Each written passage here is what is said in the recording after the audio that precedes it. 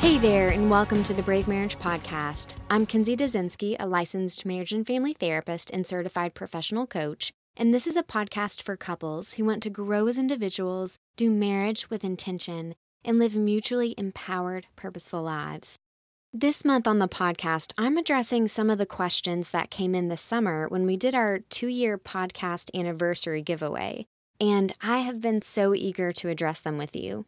If you missed that window, or if you have questions you'd like to send in, I would still love to hear from you as well. I enjoyed reading each of your questions because, number one, they keep me connected to you, and number two, they give me insight into what's going on in your hearts and minds. So feel free to send in your marriage questions to kinsey@bravemarriage.com or visit bravemarriage.com, scroll down, and click on the Q&A section. Here's today's question. I would love to hear about how to navigate disappointment, grief, or feelings of isolation in a healthy way when it comes to long-term issues such as infertility, specifically when both spouses have very different responses to the issue. Thank you so much, listener, for this question. This one is near and dear to my heart because this is one of the challenges that Evan and I have walked through in our marriage as well. But for the listeners out there who haven't experienced infertility or walked with someone who has, primary infertility is defined as the inability to conceive after regular unprotected intercourse for 1 year or more. But anyone who's walked through this knows that just because infertility isn't typically diagnosed until the 1-year mark, unless a woman is a little bit older, or in the case of secondary infertility, it doesn't mean that women and couples aren't struggling and defining their experience as infertility leading up to that point. It's not like all is well and fine until you hit the 1-year mark and then suddenly it's hard, right? It can be difficult, even from the first few months of trying to conceive and not getting pregnant. Because for many people, they've often thought of themselves or seen themselves as having children.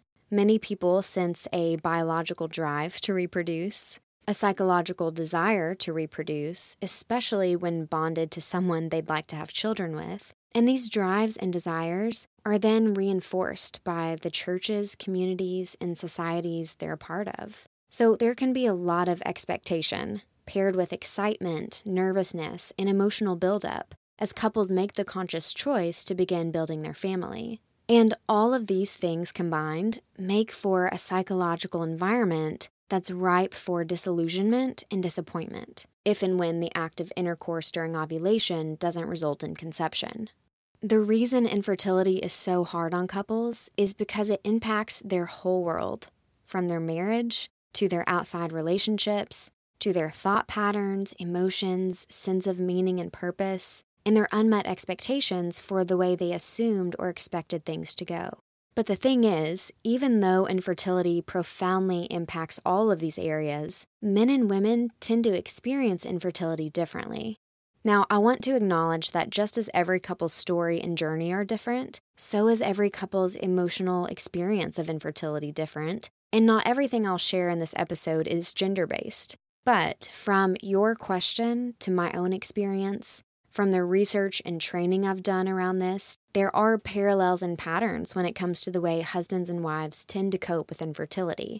So let me share a little bit of that in case you haven't heard this from another professional. So for the husband in the marriage, when a woman walks through a prolonged season of infertility, she is often hyper-aware of everything going on with her body. It's a day in, day out, felt reality that women can't escape like men can because as a woman, there's the monthly menstrual cycle in which a woman is cycling through hormones as well as thoughts, feelings, and requirements for getting pregnant each and every month. She may be using ovulation strips, taking her basal body temperature, checking her cervical fluid, getting shots, taking fertility drugs, and feeling anxious about when is best to have sex in order to produce a child.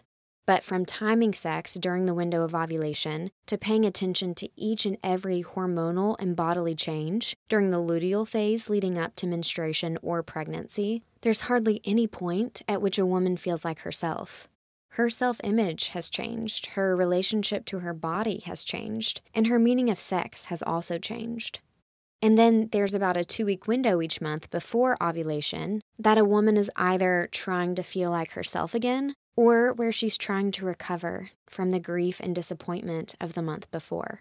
On top of these physical shifts, there are psychological shifts for her too.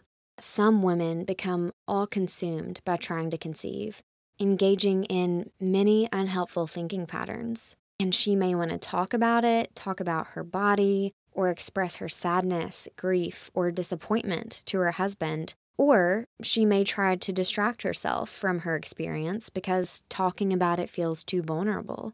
But either way, there's often this felt sense of isolation, whether from one's spouse because it's too hard to connect through all the physical, psychological, and emotional distress, or from one's friends and family, who may or may not even know that the couple is trying to conceive, or who may or may not be compounding the stress of infertility through added pressure, expectation, or unhelpful suggestions or advice. Now, this part is for wives. When a husband walks through a prolonged season of infertility, he is often hyper-aware of how much his wife has changed, how different she seems than the way she used to. Makes sense, husbands, right, given what I just described, but unless a couple can put language to these differing experiences, it's very hard to intuit what's happening when you're in the middle of it. Not to mention, difficult to put yourselves in each other's shoes when your lived realities are so different. But this change in one's wife can be nonetheless scary to husbands. They may feel like they're losing their wives in the process of trying to start a family. And while the timing and degree may be different for couples, husbands too feel grief and disappointment. And honestly, husbands often feel more alone than wives do because many men aren't conditioned to talk about what's going on inside. So if he's not talking to anyone about their experience, or he feels like he has to stay strong for her and bottle up his emotions, then just as a wife is in a battle for her mental, emotional, and relational health, he is too, just in different ways. And no couple is prepared for that change in dynamic. So I share all of these differences with you so that you and your spouse can listen to this together. And number one, realize that your differing experiences are normal. They're common, in fact. Number two, so that you can give each other space to experience this process differently, knowing that your differences here are okay. And number three, so that you can talk about what resonates with you all, as well as communicate around other experiences you're having that I haven't even begun to address. Infertility can be one of the most stressful seasons a couple can walk through in their marriage due to the way it impacts the mind, body, soul, sex life, intimacy, emotions, and relationship on multiple levels, as we've talked about. So here are a few practical tips to navigate this season well together. First of all, communicate. Communicate as much as you can about what you're feeling, thinking, and desiring, especially as you feel ready to move forward. Hopefully this episode gives you a good start, but I also know how tough it is to communicate what you're thinking, whether that's continuing to try, maybe taking a break, seeing a specialist, starting fertility treatments, or looking into other ways to start your family. These are such sensitive subjects and ones that you'll likely have to negotiate and have multiple conversations around over the course of several months. But as you do, be respectful and loving in your communication.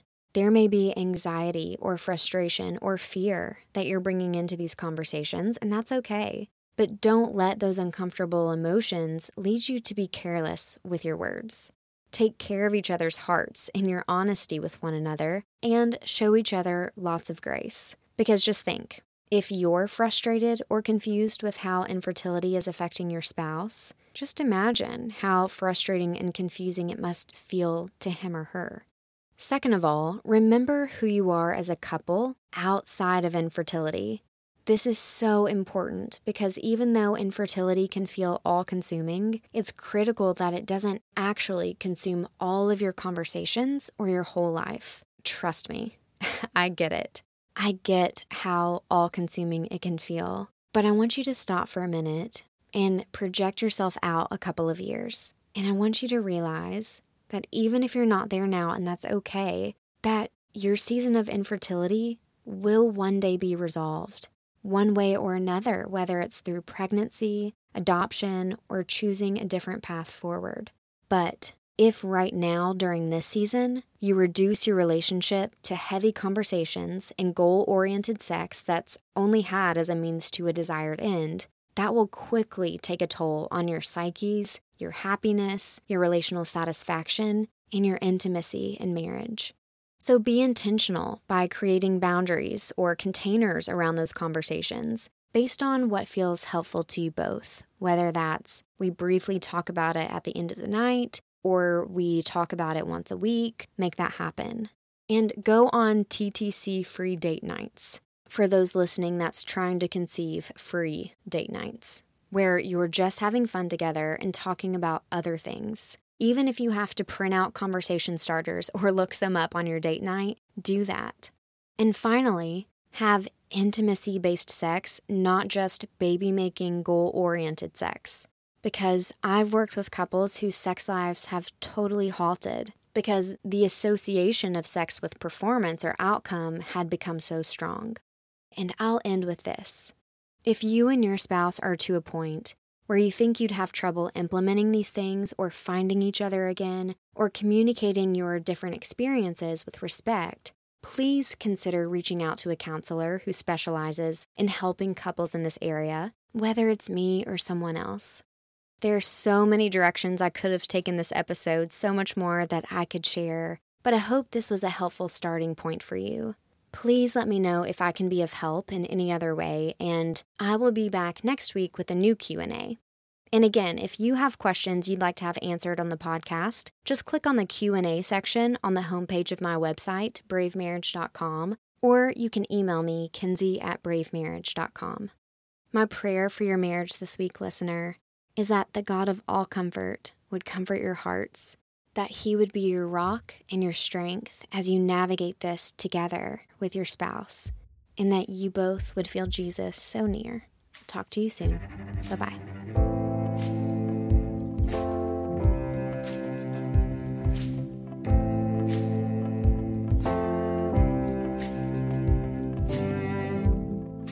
Love is not a battle. Love is not a bomb. Love is just as fragile